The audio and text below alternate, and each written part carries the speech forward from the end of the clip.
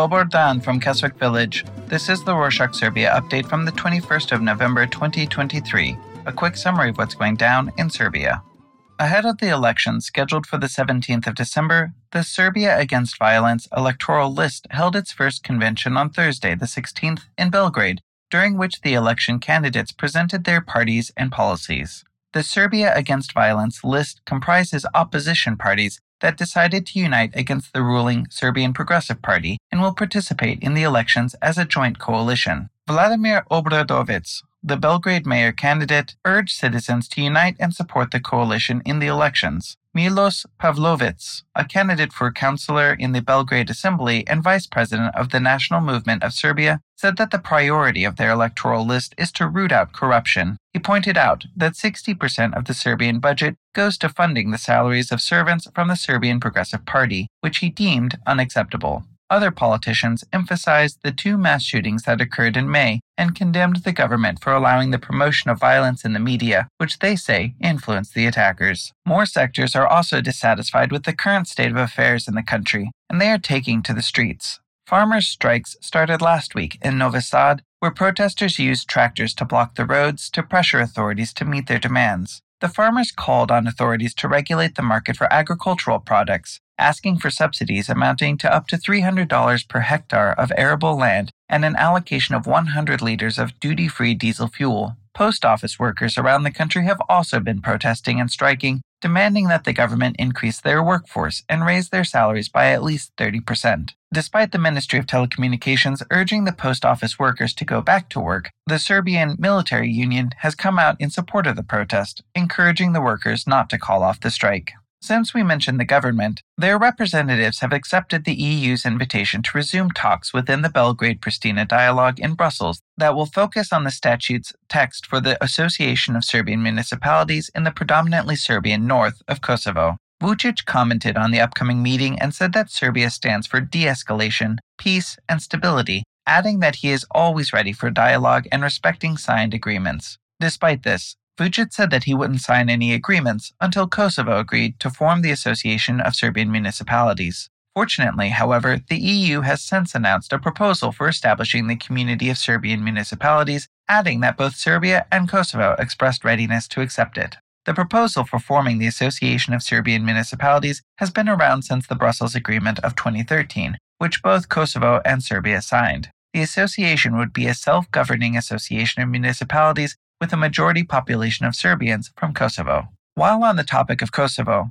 on Friday, the 17th, the European Commission proposed to the European Parliament the abolition of visas for all citizens in Kosovo who have a Serbian passport issued by the Serbian Internal Affairs Ministry Coordination Directorate.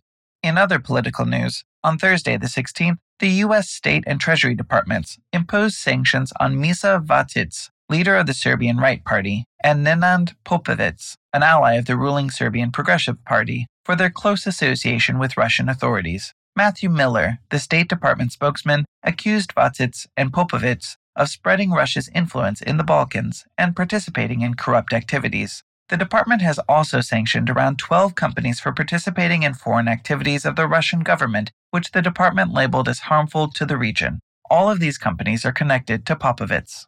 On Friday, the 17th, several university professors sent a letter addressed to the Kosovar government, but also to foreign ministries of France and Germany, demanding that the monument dedicated to Serbian soldiers who died during the Balkan Wars be put back in its original place. The monument originally resided in the Orthodox cemetery in Pristina, at the burial ground of Serbian soldiers who died during the First World War. However, a few weeks ago, at the initiative of the French and German embassies in Pristina, the cemetery moved the monument in order to place a memorial plaque dedicated to the French soldiers killed in Kosovo. The letter, which contained signatures of several professors in the fields of genetics and cultural heritage, demanded that the monument be placed in its original spot, as well as an apology to all Serbian citizens. The French embassy has since announced that it will consider relocating the monument to its original place. Since we mentioned history, last week Serbian archaeologists made a new discovery in Viminacium, an ancient Roman city located near the Serbian town of Kostolac that was destroyed in the 6th century. On the porch of a large home on a main street of the town, they found an ancient Roman wind chime called tintinnabellum. which was used to frighten the evil spirits and ward off the curse of the evil eye, which was greatly feared in antiquity. Archaeologists said that Romans usually hung the wind chimes near the doorways of houses and shops for protection, believing that the noise that the wind chime produced and its peculiar appearance would scare off evil spirits. In some news on energy, on Wednesday the 16th, Serbia and Azerbaijan signed a gas deal that will help Serbia diversify supplies and strengthen its position as a transit country for gas suppliers.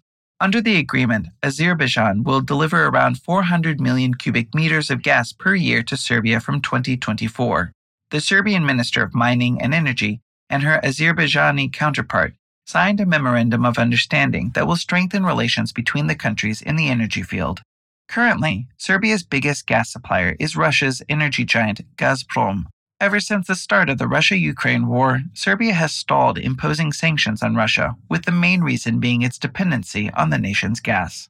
For music and film fans, the Serbian Symphony Orchestra will perform a series of 2 film music concerts titled Hollywood in Serbia, in light of the 100 years since the screening of the first Hollywood movie in Serbia, which was The Life and Deeds of the Immortal Leader Karađorđe. The concerts will take place in Belgrade on the 25th at 8 p.m. and in Novi Sad on the 27th at 10 p.m.